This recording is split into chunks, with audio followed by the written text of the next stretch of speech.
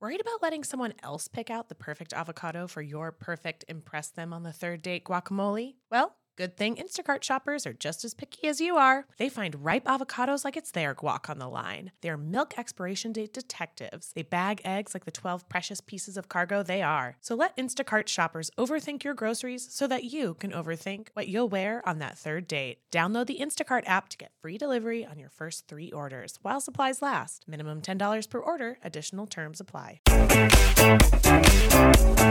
Hello and welcome back to the Sunday special episode of the U Up Podcast. I'm Jordana Abraham. And I am Jared Freed. We are super excited to have a very special guest. They are a sex educator and researcher, author of Come As You Are, the surprising new science that will transform your sex life and burn out, the secret to unlocking the stress cycle. Emily Nagoski, thank you for coming on. Hello. Thank you so much for having me. How are you? Of course. I am pandemic amazing. Okay, good. Given the current circumstances, I'm doing really great. Where are you coming from?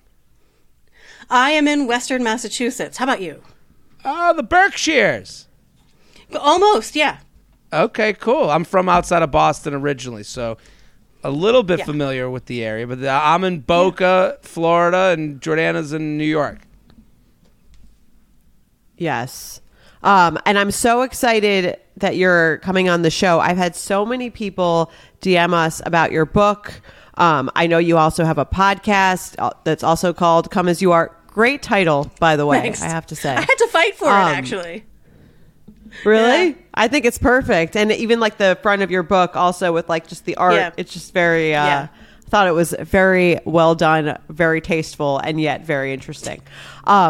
And, you know, I think that your research is so interesting because I think we all assume that that everyone's sex drive is like sort of the same, or that if we're, you know, if we're with a partner and they have a lower sex drive, that it's personal. I'm sure everyone has encountered some of that. And it's so interesting what you've done because you've really looked into the research of like, I remember like one of the really specific things in your book about how there's like there's usually someone who's like more proactive sexually and the other person who kind of has to be, I'm definitely not using the right terminology, but like there's the other person who sort of needs is like a reactive. Right. So we're talking about desire style. And to be totally clear, like everybody experiences both of the major kinds of desire. Well, not everybody, a whole lot of people. Some people are primarily spontaneous desire. Some people are going to be primarily responsive, and most of us are going to be both at the same time. Spontaneous desire is the kind of desire that when I was growing up, I was taught as the normal kind of desire. And what I think most people hear, spontaneous desire is when you're just like eating lunch or your mind is just wandering and you're just out of the blue spontaneously like, oh, I would like to get to the sexy times. I wonder if there's anyone to be interested in the sexy times with me. And maybe you go home to your partner, you're like, how about some sexy times today? That's spontaneous desire. And it's one of the That's how I say it all the time. Desire. I come home and how about the sexy time? Yeah. Well, yeah. And I think that's always been sort of like something that's been more stereotypically said about men. Yes, it was more stereotypically taught about men. And alas, the nature of medical research is to assume that women are like men, except a little bit broken. And so women's sexual desire was assumed to be spontaneous, just like it is for sort of like the standard experience of men. But then in the late 90s, a sex therapist in Canada named Rosemary Basson developed this idea of responsive desire. So instead of just spontaneously out of the blue wanting sex, you're a person who, like, maybe you schedule date night, for example. It's something a lot of therapists recommend. And, you know, as you get ready for it, you're sort of like, I gotta put the last of the dishes in the dishwasher. I'm gonna bring up the last load of laundry with me. And you take off your clothes, you show up, you put your body in the bed, you let your skin touch your partner's skin, and your brain goes, oh, right, I like this, and I like this person. That's responsive desire. And it's actually how couples in long-term relationships are most likely to experience desire if they successfully sustain a strong sexual connection over multiple years. So where spontaneous desire emerges in anticipation of pleasure. Responsive desire emerges in response to pleasure. And they are both normal, but which one gets actually treated as normal in our culture? Spontaneous. Like just the one, right? So if you've got a couple where one person is mostly spontaneous these days and the other one is mostly responsive these days, you've got a couple where like the responsive desire partner is considered like the patient. They're the one with a problem that needs to get fixed. Yeah. And that's not even a little bit what's happening here. When a person has responsive desire, the solution is not to fix it. There's nothing wrong. You are normal and healthy. The solution is to create a context that makes it easy for that person to experience pleasure, because pleasure opens the door to the desire. So it sounds like the one that's not spontaneous is really what they. It sounds like it kind of conjures when you say that like relationships are work. It's like, because in the beginning, I think that in the beginning of any relationship, I think the thought is like it's always spontaneous, or you're always like on, or you're very lustful of the person you're with. And then it can seem like someone loses interest, but really it's just maybe change, like you said, changing from that. Changing the context, right. So in the beginning of a relationship, the context is such that it's easy to get to arousal, desire, and pleasure. You're, making a special dinner for your certain special someone, and you're slicing things in the kitchen, and they come over and they start kissing you and somewhere special, and your knees melt, and you're like, let dinner burn, because it's just like that. Your arousal and desire are there. 10 years down the line, maybe a couple of kids, you're in the same kitchen cooking the same special meal. Your partner comes over and kisses you in the same certain spot. And instead of your knees melting, you're like, could you please just go set the table? There's nothing wrong. All that has happened is that the context has changed. And sure, sometimes for some people in the hot and heavy fallen in love stage, desire feels like it is seconds away all the time, but just because it's not seconds away all the time doesn't mean there's a problem. It just means the context changed. How do you figure out, is there like, are there hacks to this, to figuring out where you are on the desire spectrum? Where you are, like, how do you figure out where your partner is? Like when, how do you figure out, is this kiss on the neck time, or is it, set the table time? Is there ways to like figure these things out, or is it a guessing game? It's never a guessing game. And I mean, like, the number one answer is the easy thing to say and the difficult thing to do. And that is, ask your partner. Right. And there's all kinds of reasons why people find it really difficult sometimes to ask their partner, not least because they're afraid of making their partner feel pressured, and not least because they're afraid of experiencing a form of rejection where they're like, how are you feeling tonight and your partner's like, no! That's not an experience people find to be really positive. Sorry about what I did to the microphone just there. No, it's okay. Most people over time you develop a sense of where your partner is, and remember, people change over time, even from day to day. So the main thing, okay, here's my radical wild idea. I would like all of us to forget about desire.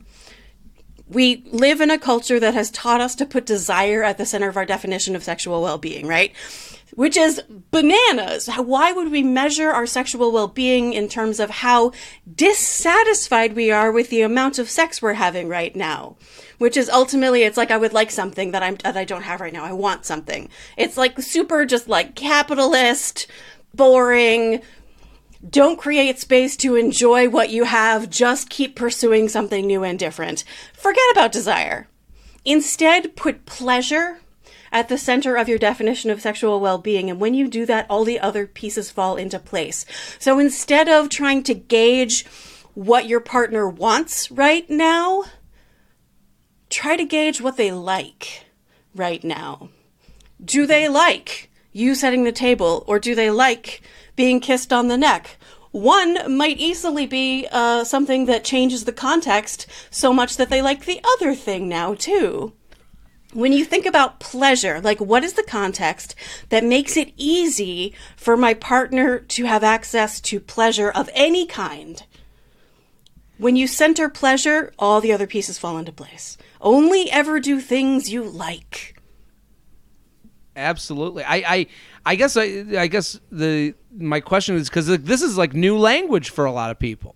Mm-hmm. You know, the difference between these have been ingrained in us. You know, so just like you said, and I agree, the idea of desire versus pleasure. Like, is there ways to talk about this with a partner that you've been with a long time? Like, some people, you know, the shirts button up. Like, they got to unbutton a shirt, you know, to figure this out. You know, what is kind of your best, you know, strategies to get to those answers? Oh, there's a lot of levels of answer to that question. The first one might be in actually understanding how sexual arousal and response works in the first place, which is this thing called the dual control mechanism. It's called the dual control mechanism because it's got how many parts? Two. And if I tell you the first one is the sexual accelerator or the gas pedal, that means the other one is going to be the brakes. The brake. And the brake is where the magic happens. So the accelerator in your brain just notices all the sex-related information that it experiences, and it sends a turn-on signal, right? And that results in the sort of like turn-on experience that many of us are familiar with. But at the same time, and in parallel, your brakes are noticing all the good reasons not to be turned on right now. Everything from every sense, everything you see, hear, smell, touch, taste, everything you think, believe, or imagine, and all the sensations inside your body and emotions. And it assesses the potential threats. And when it notices that stuff, it turns on the brakes. And it turns out when people are struggling with any domain of sexuality, from pleasure, desire, arousal, orgasm, sometimes it's because there's not enough stimulation to the accelerator. But most of the time it's because there's too much stimulation to the brakes. So all the standard sex advice about handcuffs and role play and porn and sex toys, those are all great. If you like them, go for it. And mostly what people actually need is to figure out what's hitting their brakes and if there's anything they can do to get rid of that stuff.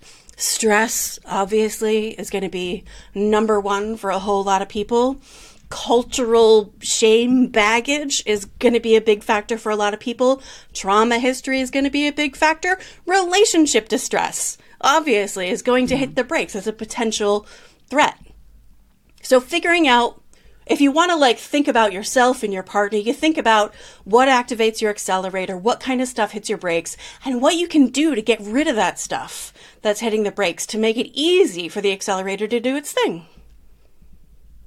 Yeah, I love the idea of the brakes, because that's when we start to get like, you know, in our own heads, I think, and especially with emails that we get, we go, I'm doing all the accelerators. It must be me. I must be pushing the gas wrong. But really, you know, there's this whole other side of it that you're talking about. There's this whole other side. Right. And it's a big side of it that it relates to our whole lives and how we live, which I think people have to take into account. Almost all the things that hit the accelerator have nothing to do with sex itself. There's no better feeling than spinning around in a salon chair to see your hair looking absolutely perfect. But it feels impossible to come up with that same look at home. Even the best blowout brush won't give you that salon shine. Thanks to Vegamore, sticking to my hair routine has never been easier, and I'm finally seeing the shinier, healthier looking hair that I've always wanted. Now I love the way my hair looks and feels. It's like salon fresh hair that starts at the roots. I have the Grow Hair Serum, and I can already tell that it's working. Like, my hair feels healthier. I love that it doesn't make my hair feel oily or sticky. I feel like I'm doing something really healthy for my hair. I also got to try the lash serum and the brow serum. Honestly, my hair has been hard to grow, so I love what Vegamore is doing, and I'm already seeing results. I'm already seeing thicker, faster growing hair. Vegamore products are 100% cruelty-free and are never formulated with potentially harmful chemicals like parabens or hormones. When it comes to seeing results, the key is consistency. For best-looking results, use for a minimum of 3 months for visibly fuller, healthier, and thicker-looking hair. When I sign up for monthly subscription, I can get 1 bottle or 3 bottles sent. Plus, I save more, and I never run low on the products I need to take care of my hair. Give your hair the power of a little pink bottle with Vegamore. For a limited time, You Up listeners get 20% off their first order by going to vegamore.com/UUP and use code UUP at checkout. That's VEGAMOUR.com/UUP, code UUP to save 20% on your first order. VEGAMOUR.com/UUP, code UUP. 50 high school senior girls descend on Mobile, Alabama every summer to compete for a massive cash prize. It isn't Survivor. It's one of America's most lucrative scholarship competitions for teen girls. It's been around for 7 decades. Now you'll hear what took place behind the scenes. From Pineapple Street Studios and Wondery comes The Competition. Host Shima Oliai was Nevada's contestant 20 years ago. Now she's returning as a judge to find out what 2 weeks with 50 of the country's most ambitious teens can tell us about girlhood in America. What happens when the competitors are thrown into the deep end with the best and brightest? And how does surviving the competition prepare them for everything that comes after? Follow The Competition on the Wondery app or wherever you get your podcasts. You can binge all episodes of The Competition early and ad-free right now by joining Wondery Plus. So, like, for instance, I feel like we get this question a lot of someone writing in and they're like, I want sex a lot more than my partner. And that's our fundamental... That's our fundamental issue is like the, either, you know, I want it less or I want it more. It's uneven, what they would call like a sex drives. And I think that's very frequent. Like I'm sure you hear that a lot. Oh yeah, that's called, the technical term is a desire differential. And it is the single most common reason why couples of all relationship structures and all gender combinations seek sex therapy, is because one partner wants sex way more than the other partner does. I have a friend and colleague, a sex therapist and researcher named Peggy Kleinplatz, and she tells the story of right. It's like I feel like it's out of like a Nickelodeon cartoon. I love it. I would love for there to be a cartoon adaptation of Peggy Kleinplatz's office. Of like what happens in her therapy sessions. I think it would be amazing. She would look great as a cartoon. Probably have to be on Adult Swim. Right. Yeah, exactly. Yes. So the example story she tells is a couple comes in and one partner says, actually, I'd be fine if we never had sex again. I'm sorry that hurts my partner's feelings, but that's just how I feel. Yeah. Right? Mm-hmm. That's the worst case scenario here. And Peggy's response is, so tell me about this sex you don't want. Okay. What kind of sex do you think they describe? Like non-passionate, like formula mechanical sex. Lacking in pleasure. Yes. Not dismal and disappointing. If you don't want sex, chances are the sex that's available to you is not sex that gives you any particular reason to want sex. What Peggy says is sometimes low desire is evidence of good judgment. And so her next question is, okay, so I rather like sex, but if I were having that sex, I wouldn't want it either. So what kind of sex is worth wanting?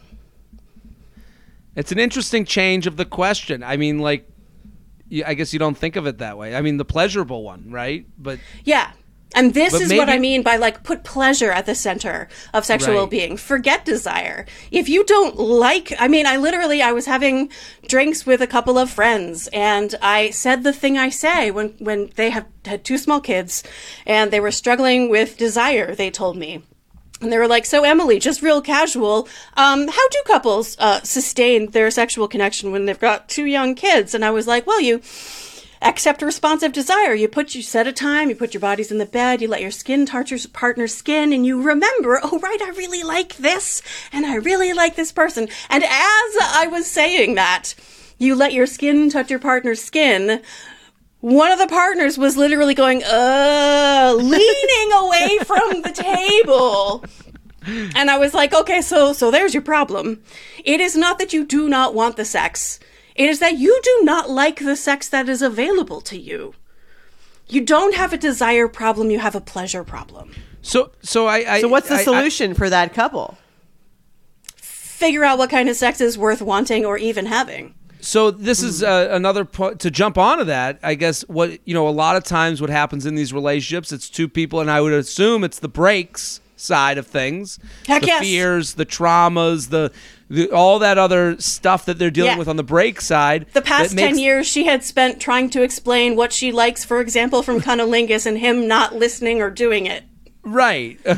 But I would assume, what happens a lot is, let's do something new. And the couple looks at each other and goes, what do you want to do? And then the other person goes, what do you want to do?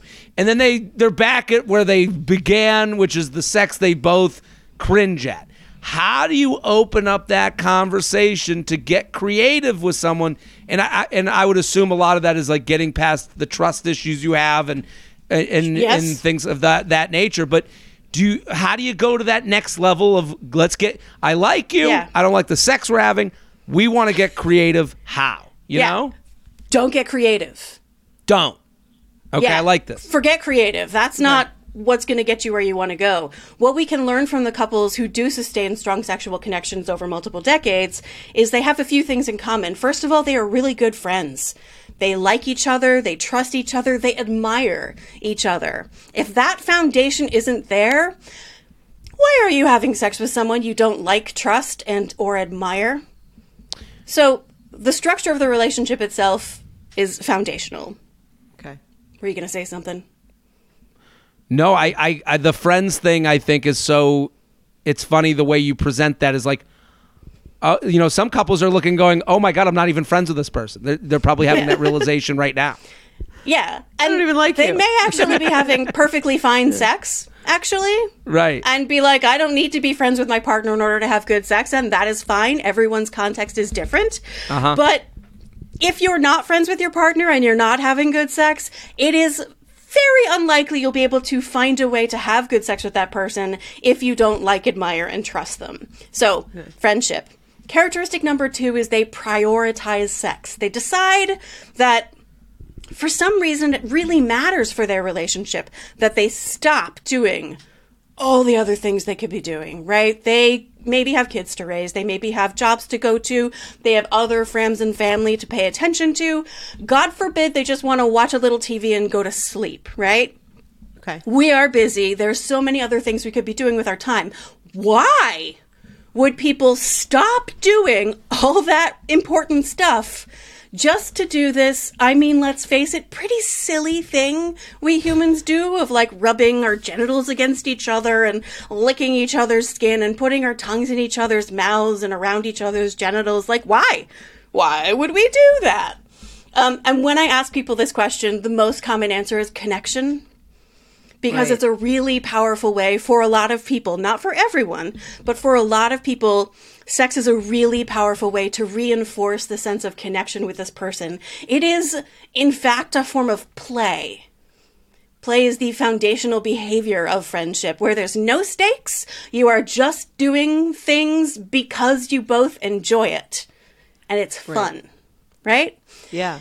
So that's number 2, is you prioritize sex because it matters for your relationship. And there are times in a relationship when it does not matter. When it just drops away. The early part of bringing a child into your home is like the classic example of like, if sex goes away, that makes sense because you have a whole bunch of other stressors that are taking up all the space. Yeah, even if it's not a biological bringing a child into your home. If you adopt a kid of any age, your life is going to be transformed, and your understanding of yourself as a human and of your relationship is going to be utterly transformed. Mm-hmm. And gradually, the nature of your sexual connection will be integrated into that total transformation. But it probably won't be the first thing that you're thinking about. Is like, how does this total revolution in my identity and our relationship, what does that mean for our sexual connection? That's not first. Right. Feeding this new human in your house. That comes first. Am I doing this right? Why did they let me be responsible for someone else's life? What? So there are times when sex drops off the priority list, and that is also normal. The couples who sustain a strong sexual connection over the long term, are not the ones who never have sex disappear in their relationship. They're the ones who find their way back to each other after whatever has happened. Third characteristic, and maybe the most controversial, the couples who sustain this strong sexual connection, whatever their relationship structure, whatever their gender combination, are people who are actively and continually dismantling the gender binary and the cultural scripts they were force-fed when they were children, long before they were ever able to consider whether or not they wanted to believe these things about sex. Like, if you're born into a body that make all the adults around you go, it's a girl, from that day forward, you are taught that you have a moral obligation to be pretty, happy, yet calm, generous, and unfailingly attentive to the needs of others. And if you fall short in any moment of being all of those things, then you deserve to be punished because this is your moral obligation. And when you put that narrative into a sexual context, that you have a moral obligation to be attractive to this person and to make sure all they're satisfied, their needs are being met, their expectations are being met, then you end up doing things like faking orgasm.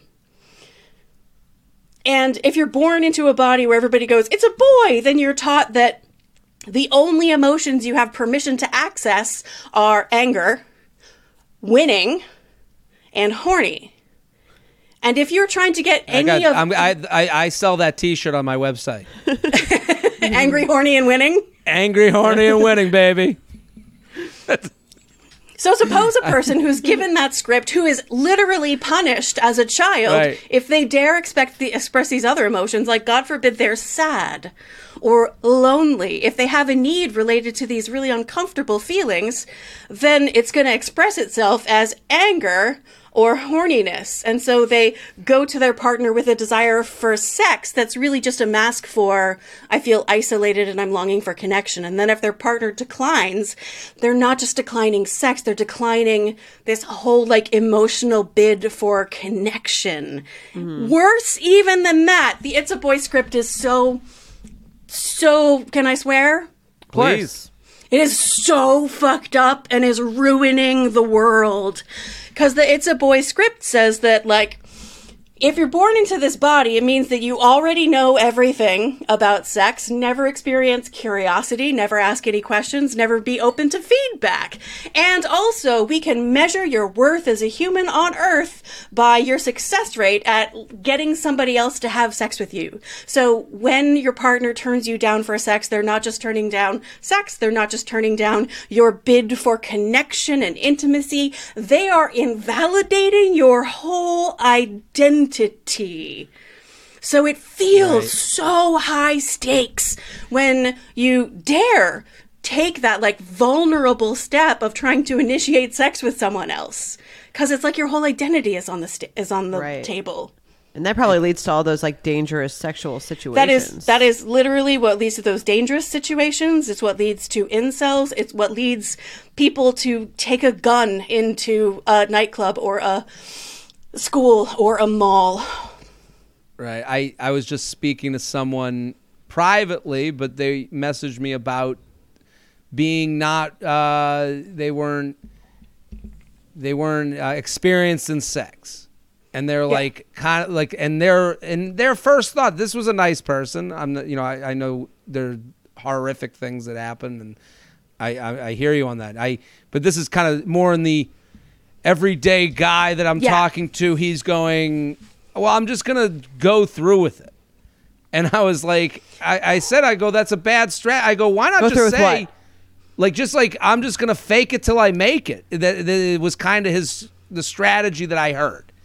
And I'm like, and I said to him, I go, this plays against, you want to do well. Like, you want to make this person feel good, whoever you may be with. They didn't even have someone in mind. They were just saying it has gone bad in the past.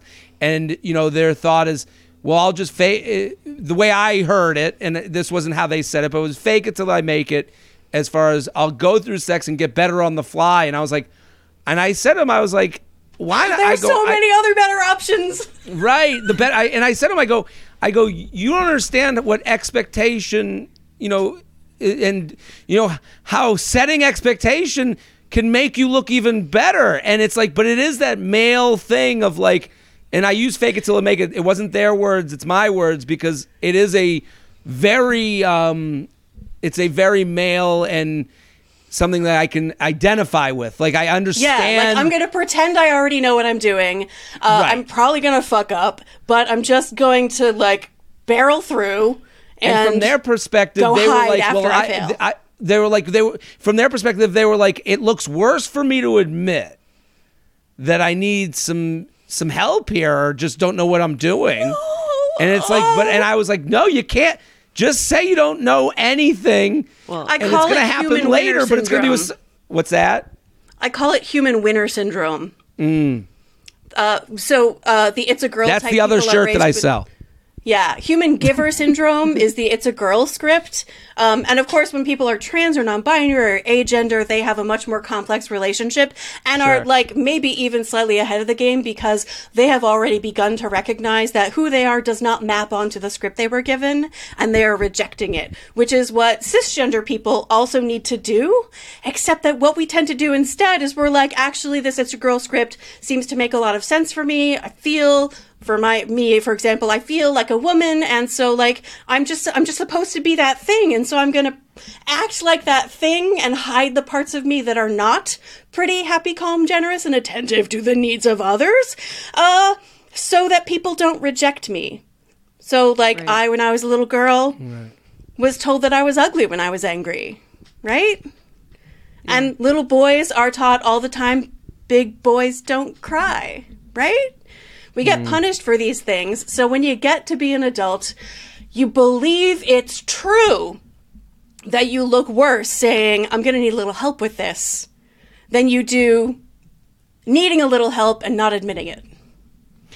It is interesting because I do, I understand someone hears, when you said the third one is controversial, I don't think it is when it's explained in terms of like when it's like destroy the gender, what's going on in our minds gender-wise. I understand people go, that's controversial, but it isn't to say, well, I keep going back to this guy's example because it's just something that happened recently. And it's it seems so classic. And it's classic, exactly. So it's like, you go to that example, you go, dude, he's going to fail again because he's like, fake it till I make it. He's going to get mad about failing and blame other people, as opposed to the better route out of this is, again, non-gender, like is a non-gender norm of going, hey, I'm not good at this. Can you hold my hand through this? And that's not even... That isn't even like, that's kind of sexy in its own way for that guy, maybe. He doesn't even know. Yeah. If he needs a fake, so I'm inclined to, like, what I want is for people to totally deconstruct the gender binary in their own brains, because when you clear out all that stuff, you create space for ecstasy. And I know that a lot of people are like a pretty long distance away from like blowing up the binary in their brain. Right. So like if I were going to give advice that like helped him to stick a little bit with the script, it would be recognizing that his partner is different from any other partner he has ever had and any other partner he may ever have. And it's super sexy to be like, I know that you are unique and what you like and want is going to be utterly unique. So it doesn't matter what I know from any of my other experiences. I want to hear from you about what you like. Show me what you like. Tell me what you like. Put my hand the place you like it. So that it's about like, I am so focused on you and making sure you experience pleasure and that I'm not just like applying some blanket rules. Right. And when people do that usually backfires because then they're like, why would he do this crazy move? It's clearly someone else told him that. That was someone told him that this was working. But like, yeah. Right. And you know what? You meet one set of genitals, you've met one set of genitals. Even if the next person has the same set of genitals, they're going to want and like different stuff. Right. It's funny that would speak to this, I'm now we're, hypothetical man. I think that speaks to him in a different way than, as sad as that is, you got to spoon feed some people. Yeah. These transitions are really difficult. They're moral obligations. We are literally punished when we violate the rules that we've been taught. It's only when we get to adulthood and are having these private kinds of connections where we can dare to begin to escape the the rules that we were taught and choose instead an authentic and vulnerable kind of erotic intimacy. I'm thinking about like the emails. We get thousands of emails. The ones about sex, like I said, are usually about like, I forget the term you use, disparate. Differential desire. But I think a lot of them are also about insecurity, like holding people back from feeling sexual or going into situations where they don't feel good about themselves, so they don't feel good about sex. Do you have like any tips for those people? So the short answer is therapy. Yeah. Right? Because it's always the answer. Like, right? I mean, there's a couple of sources of the kind of insecurity that stops people. One is that they truly don't feel good about themselves. They feel like their body doesn't conform well enough to the culturally constructed beauty ideal. And we all know if people aren't beautiful enough, they don't deserve pleasure, she said, extremely sarcastically, right? We all got that I was... Yes. We're taught the rule that you have to be pretty enough, you have to be attractive enough to deserve pleasure, and that's not true. So embracing a new kind of relationship with your body is important for a lot of people. There's a couple of steps you can take with that. One that I recommend in both Come As You Are and in Burnout and in the Come As You Are workbook, because it's so important, is the mirror exercise, where you stand in front of a full-length mirror, as close to naked as you can tolerate.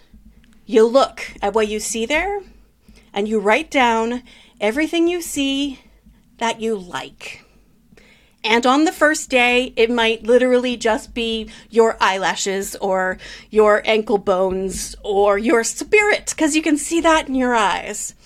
But if you do it again the next day, and again the next day, and again the next day, you gradually purge all the cultural noise about your body and begin to be able to recognize your body for the frickin' miracle that it is. I love that. See your body with clear eyes. Emily, it's going to be weird when people walk into my apartment and see the word penis on all these different lists on the wall. But that's so great. So the podcast that you mentioned, episode 3 is about genitals, specifically about curvy penises. Oh. Okay. It's from a partner who's like, I'm fine with it, but he feels really uncomfortable and awkward about the fact that his penis is really curvy. So there's a bunch of people, if they have penises, who would not write that down in their list of things they like. It would take time and practice for them to be like, actually, this is beautiful and wonderful and perfect exactly as it is. I'll throw in balls on that list once in a while. Yeah. Not every day. Not every day is a good ball day. It's the oldest cliche, but like confidence in your own body, no matter what your body looks like, is the hottest thing, I think, to any partner. Because you could have someone let's talk about why confidence is so important. So like my whole reason for existing on earth is that I teach people to live with confidence and joy in their bodies. And one year when I was teaching college level, a student raised her hand and was like, Emily, can you please define your terms? What is it you exactly mean by confidence and joy? And I was like, that's a good question. Let me get back to you.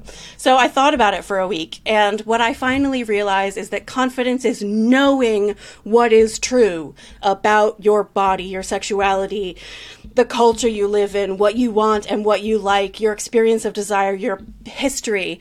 Knowing what's true, even if it's not what other people tell you is supposed to be true, even if it's not what you wish were true. That's confidence. So that if you get into a sexual scenario with another person and you're like, this is what you get, this is me, it's so much easier for them to receive you with the same level of acceptance and confidence than if you're like, so I apologize that this is all I have to offer, but if you could possibly like lower yourself to accept this, like that is much more difficult for a partner to accept as warmly. And then joy is the hard part.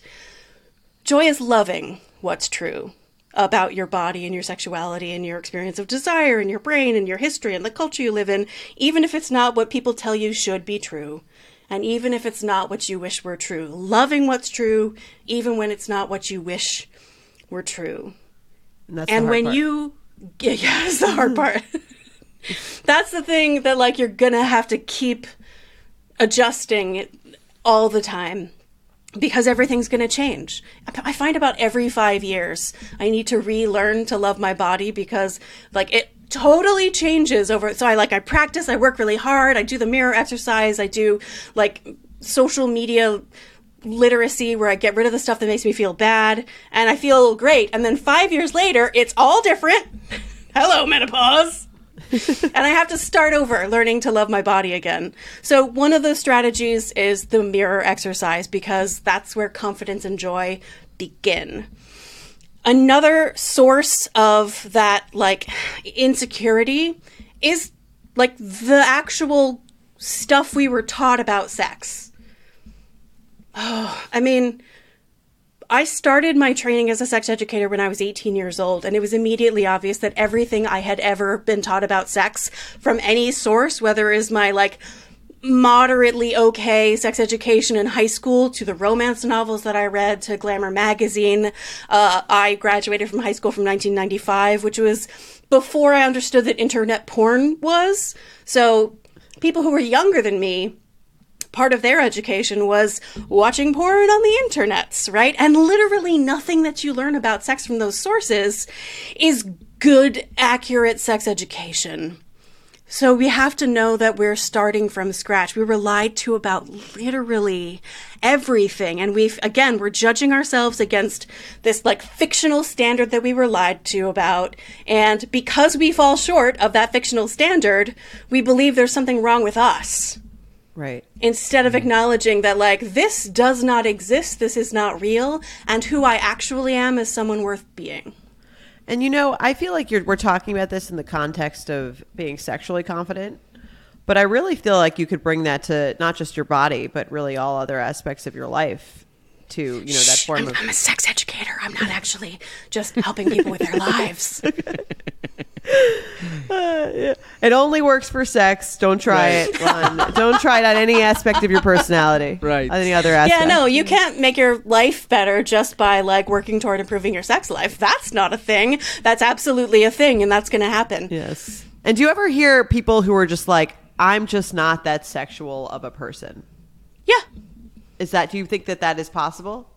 Oh, for sure. Yeah. I mean, hello, all asexual community. About 1% of people in North America are asexual. This is sexual orientation where when you're gay, you're attracted to people of kind of the same gender. And when you're straight, you're attracted to people of kind of a different gender. And when you're asexual, you're attracted to nobody, regardless of gender or anything else. There are sex-favorable ace folks for whom... So, as opposed to sex-averse ace folks who are like, nope, no sex for me ever. Sex-favorable asexual folks. There's an ace sex educator named Aubrey Lancaster who describes sex as like Disneyland. Like maybe your partner just frickin' loves Disneyland and they want to go all the time. And like, that's cool. But like, you'll go very occasionally. And you'll really love how happy it makes them. And, you know, it's fine. Maybe you enjoy Big Thunder Mountain. Cool. Do you? And then, like, when you've had that one Disney trip, you're like, and I need to not go back to Disney for quite a while now. Like, that's just real. And the ace community is incredibly diverse and are really good at having conversations that accept the ways that people really vary from each other. Right. It's so interesting. Because you really, again, like I feel like like you said, the sex education is so limiting in terms of like what you hear is normal or what you feel like you should be doing or what you feel literally like we don't is even normal. see illustrations of curvy penises. This really basic thing we should all know is just a part of life. My people are not represented. There you go. So, for real though.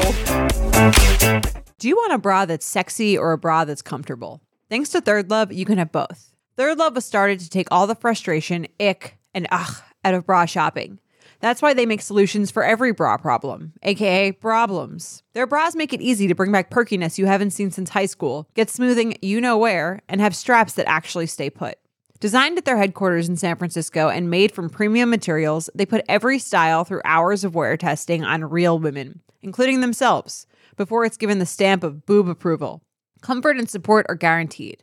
Plus, whether you're a AA cup or an H cup, their virtual fitting room will help you find your perfect fit fast. They even invented half cups. No more feeling stuck between two cup sizes that don't fit.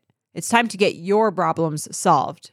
Visit thirdlove.com and get $15 off your order with code podcast15. In the market for investment-worthy bags, watches, and fine jewelry, Rebag is the answer. Rebag is a luxury resale platform where each piece is carefully inspected by experts to ensure quality and authenticity. Use Rebag to buy and sell finds from the world's top brands, including Louis Vuitton, Chanel, and Cartier. Head to Rebag.com and get up to 15% off your first purchase as a member with code REBAGNEW. Shop today at Rebag.com. That's REBAG.com. And use promo code REBAGNEW for up to 15% off your first purchase as a member. Now let's do the email. You ready? Let's do the email. I'm ready. Go check out Emily's book, Come As You Are, The Surprising New Science That Will Transform Your Sex Life. And then it's the Come As You Are podcast and the Feminist Survival podcast. 2 podcasts. So add it to your Rolodex, add it to your queue, get involved with Emily. We're so happy you came on. Do you want me to read it or you want to read it, Jordana? You can read it if you want. All right, ready? Ready. How do I talk to my boyfriend about not being able to orgasm? J&J, love you all so much. I started listening this year. I started with the first episode, and I'm already up to this year's episodes in June. Well, they're almost here. They're going to have to wait to orgasm a few more months. Okay, so I'm writing this email because I'm going to my boyfriend's apartment. I'm going to have a tough conversation, so I just need to put some thoughts down. I feel like what we're about to talk about could be beneficial for some other couples or any other woman who might have a similar issue to me. I'll get right into it. I can't have an orgasm. I've never been able to with a partner. I have a very hard time having an orgasm with a vibrator. Like, I have to be on my back listening to music. I can't be touched, and it just generally takes a long time. I'm on antidepressants and have been since I started having sex, so I don't know what I'm missing. My current partner has never made me feel bad about it, but I had a partner in the past who told me before we broke up that he was excited to have sex with someone who could actually have an orgasm and not make him feel like a piece of shit. So I often worry that's how my boyfriend feels, even though he's given me no indication that he feels that way. But also, I don't want a boyfriend who doesn't care if I have an orgasm, because then it feels like he's not giving a shit about my pleasure. So that's a contributing factor to why I don't think I asked for things and sex. What's the point of going down on me if I'm still not going to come? What's the point of foreplay if I'm not going to come? Throughout our relationship, we've kind of realized that I need a little bit more romance before I can get in the mood to even want to have sex. But even if I don't come, it's still important to have those things done for not only my mental state, but also my physical state. I'm realizing that I'm not just always dry, but I could be dry because we're not doing enough foreplay or he's not eating me out. But I still feel bad asking for those things if I can't come. And I still have this internal message in my head that guys don't like to go down on women, even though I know that's not true. Jordana, have you dealt with any hang-ups when it comes to sex or asking what you want?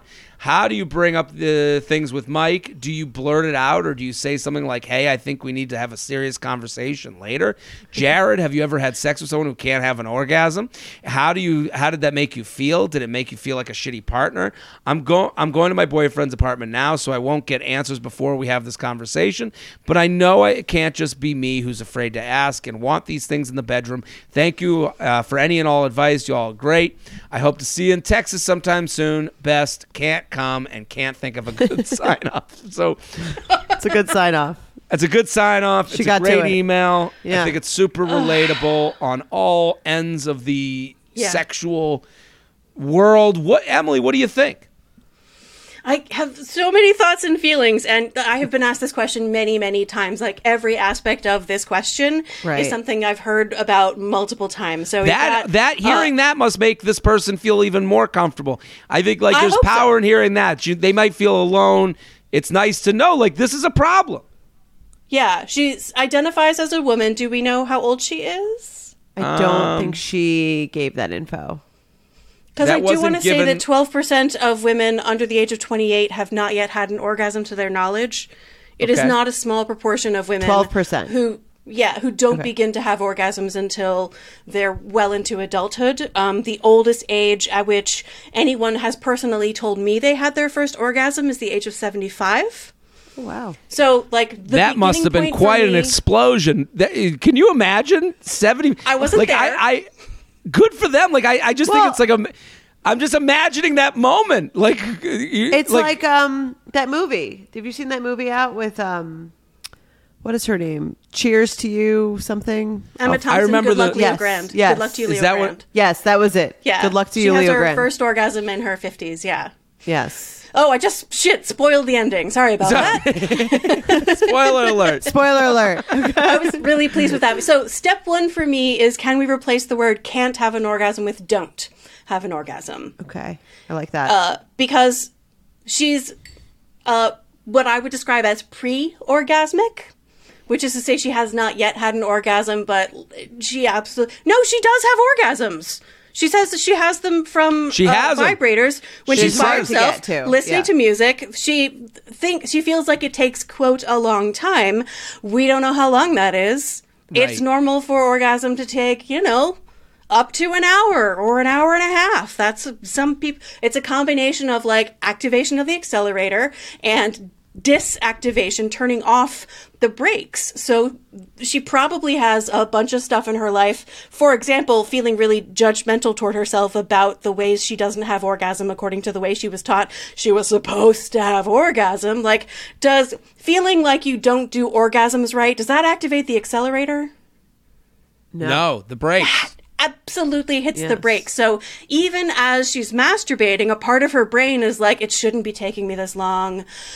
Why am I broken? Like, I really wish I could be different. And all of that stuff is just keeping the brakes on and making orgasm less and less accessible to her. So from don't have an orgasm rather than can't have an orgasm, does have orgasms, has orgasms. And an orgasm is an orgasm and is an orgasm. The only measure of it is whether or not you liked it.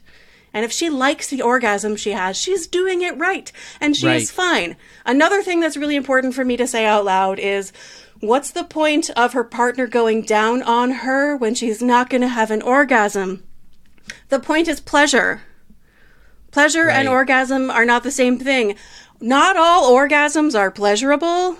And a lot of things that aren't orgasm are really pleasurable.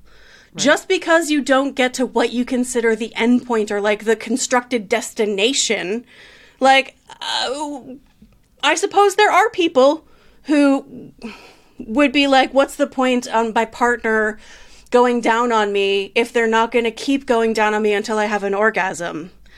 I guess. But, like, what's the point? Is it feels really good. Yeah. What's the point of playing a pickup game of basketball if you're not going to win the NBA championship? I'm with you. Right. It's because it's fun. It's a fun. game. You're playing together. You are enjoying it. Yes. And I think you highlight something very important in that she's telling herself a story that is now making it come true. And I think people do that all the time with all sorts of things in their life where you tell yourself... No, only in the sexual domain. That's the only time that happens. Exactly. Right, where you're telling yourself this kind of sad story, but it's only true because you're saying it's true. And, your thoughts are not necessary. You don't have to believe every thought that you have. So your thought telling you that you don't orgasm or you can't come or you're not sexual, that's not necessarily true. That's the story that you've decided to tell yourself that now feeds the rest of the actions that come out of that story. Yeah. So in terms of talking to a partner about it, step one, confidence. Know what is true about you. I have orgasms. They happen in a really specific context so far. And they take an amount of time that doesn't, if I ask how long our orgasms are supposed to take, people have an idea in their head of what that time is. And the thing is, that is a fiction. But when you have that standard in your mind, and you're not meeting that standard, there's actually a mechanism in your brain. It's called the discrepancy reducing feedback loop, which makes you increasingly frustrated if you're not reaching it. And heck, if your partner has an idea of how long your orgasm is supposed to take, and they start getting frustrated with you, it's just going to make it worse. So how to talk about it is to be confident, to know what is true, attempt to love what is true, even though it's not what you wish were true. And don't have this conversation for the first time during sex, for sure. Like, set up a pleasurable, delightful, like a dinner time conversation where, like, let's talk about how to make our sex even better than it is, because you're great and I'm great and we're great, and let's make it even greater. Here's the thing. If you're a person who doesn't have orgasms with a partner, that's called secondary anorgasmia. It means you have orgasms in some circumstances and not in other circumstances. If you have orgasms in one circumstance, very likely you can have orgasms from a different circumstance. One thing to let go of, since we've got, I think, a cisgender, definitely heterosexual couple, is only about less than a third of women are reliably orgasmic from penetration alone. In the research, they call it unassisted intercourse. The remaining more than 2/3 to 3/4 are sometimes, rarely, or never orgasmic from penetration alone. So erase any idea that orgasm is going to be happening first and foremost with penetration. It's statistically not likely for a person who's not having orgasms with their partner yet. And there are all kinds of books about, I've actually been, if people have great recommendations for more recent books, I would love to hear them, because all the books specifically about orgasm come like from the 80s and 90s, and they're all written by white, middle-aged, cisgender women, and it's just really a limited, but they're good books as far as they go. One of them is Becoming Orgasmic, which is for pre-orgasmic and secondary orgasmic women. There's For Yourself by Lonnie Barbuck. Becoming Orgasmic is by Julia, you're gonna laugh, Hyman and Joseph LaPiccolo. For Yourself by Lonnie Barbuck. There's the late, great Betty Dodson, Sex for One. There's so many ways, so many books that can potentially teach people more about orgasm. Of course, I recommend Come As You Are, which has a whole chapter about orgasm. And like all the other stuff helps too. Right. So one of the important things, because especially if your partner's a cis dude, got raised with the It's a Boy script, anything that even blows a light wind in the direction of criticism can potentially just like shut everything down. So I highly recommend framing the conversation in terms of what a superhero he is. How amazing.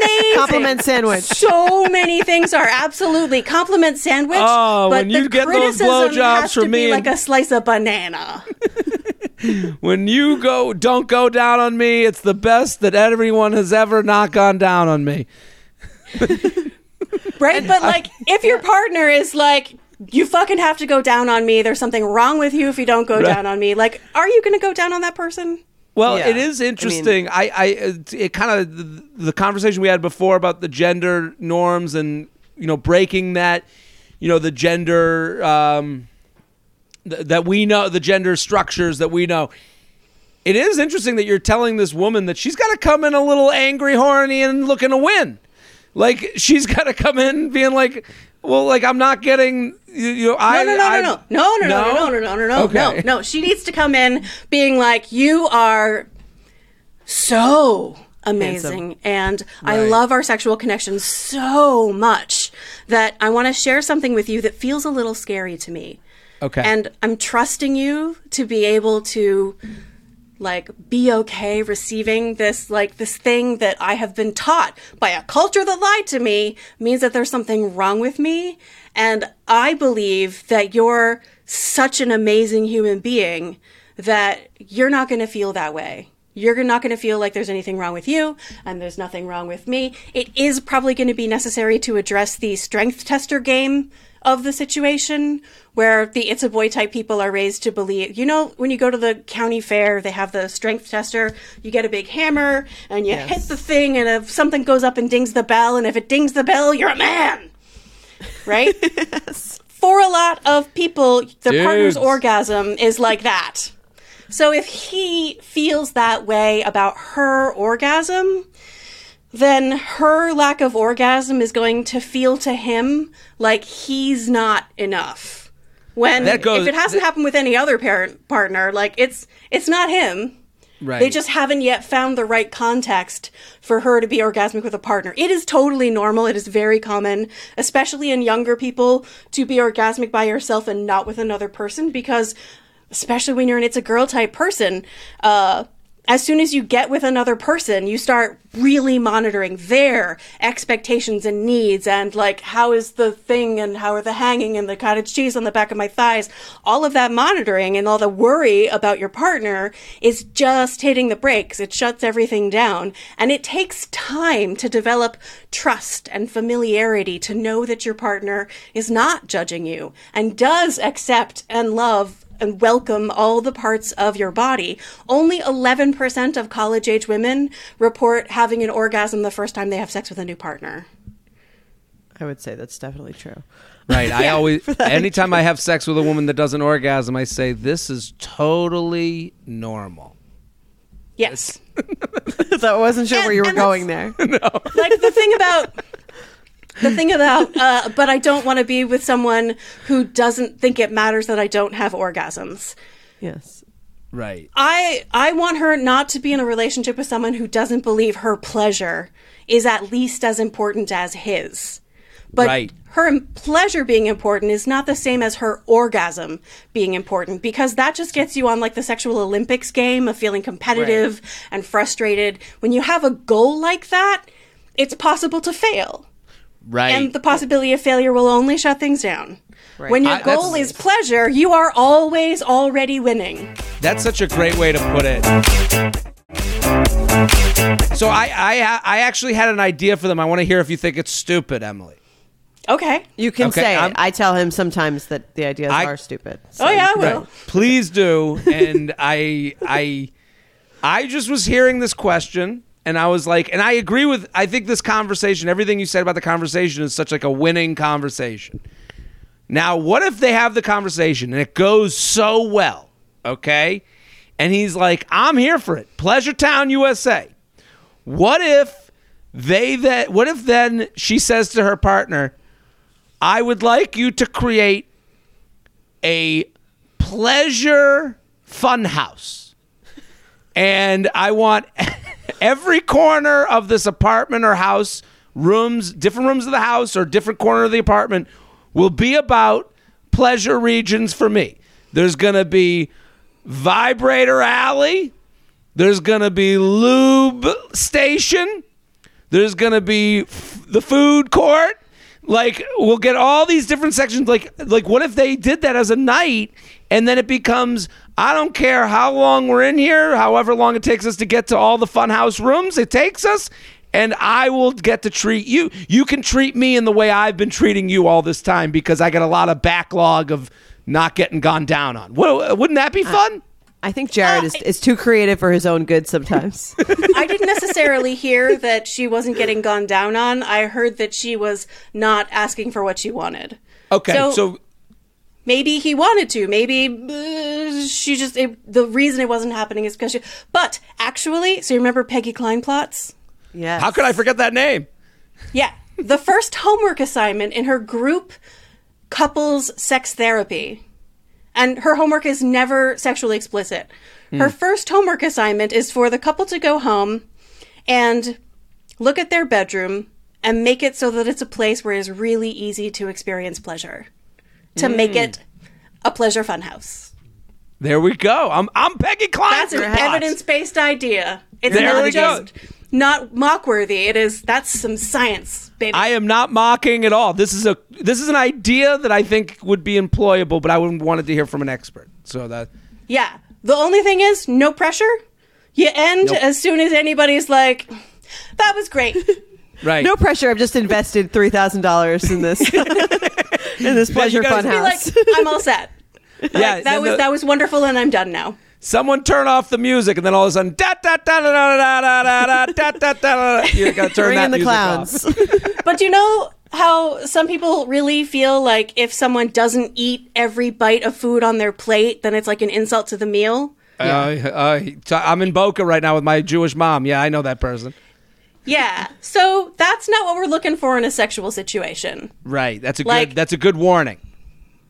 Right. Eat as much as feels pleasurable and delightful for you, and your pleasure is what matters to me, not your performance that suggests to me that I have succeeded. Well, you just answered my other question, which was going to be like, what are tips from the person on the other end of receiving this information from the person who's, either I can't orgasm, or sometimes it's men, I'm coming too quickly, or I take too long to come, in their own head or something. So I do wonder, I think that's great advice for the person receiving sexual feedback, because it can be hard to take sexual feedback and not take it personally. It really can, for a man or a woman or any gender. Oh yeah, because it's like it makes you a failure. Right. So I guess to be like, what are your tips for just being open-minded about that? I liked what you said about not being about the outcome, like making it for them, making it about their pleasure. So John Green just published a book called The Anthropocene Reviewed, where he talks about a poem by an essay by a poet named Donald Hall, who wrote about his multi-decade marriage to another poet, Jane Kenyon. They lived in a rural Vermont home, and people will come visit from New York and be like, it's really beautiful here, but like, what do you do here? Because what do you do in rural Vermont? And the essay says, what did we do? We did not spend our time gazing into each other's eyes. We were focused on third things. Third things are essential in relationships. They are points of joint rapture and contentment. And it can be like a particular artist's work. It can be your favorite music. It can be your kids. It can be your backyard garden. It can be the poetry that you write together. And I think that the co-creation of erotic pleasure absolutely can be a third thing. It's a hobby. It's a project that you share together with a sense of curiosity, joint, rapture, and contentment. Like, what a gift it is to have a partner in creating moments of pleasure in your life.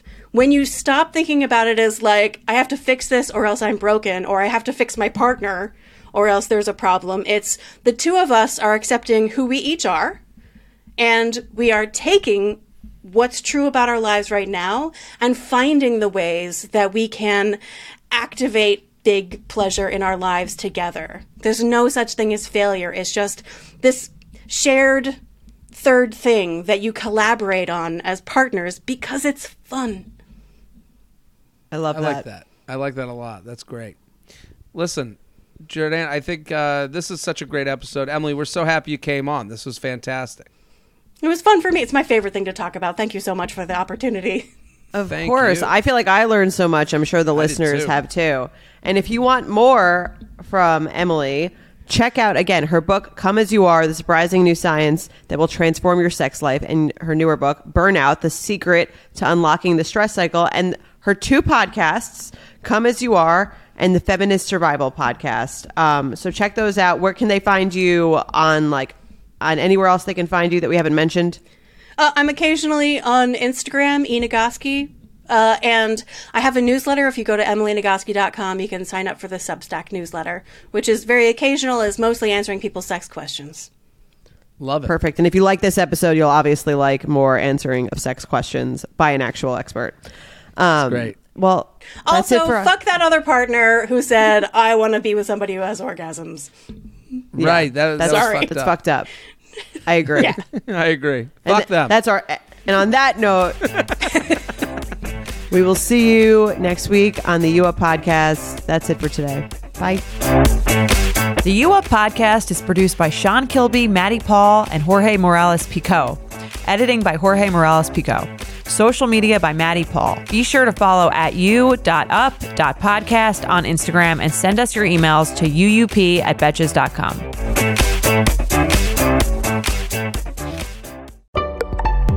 Betches.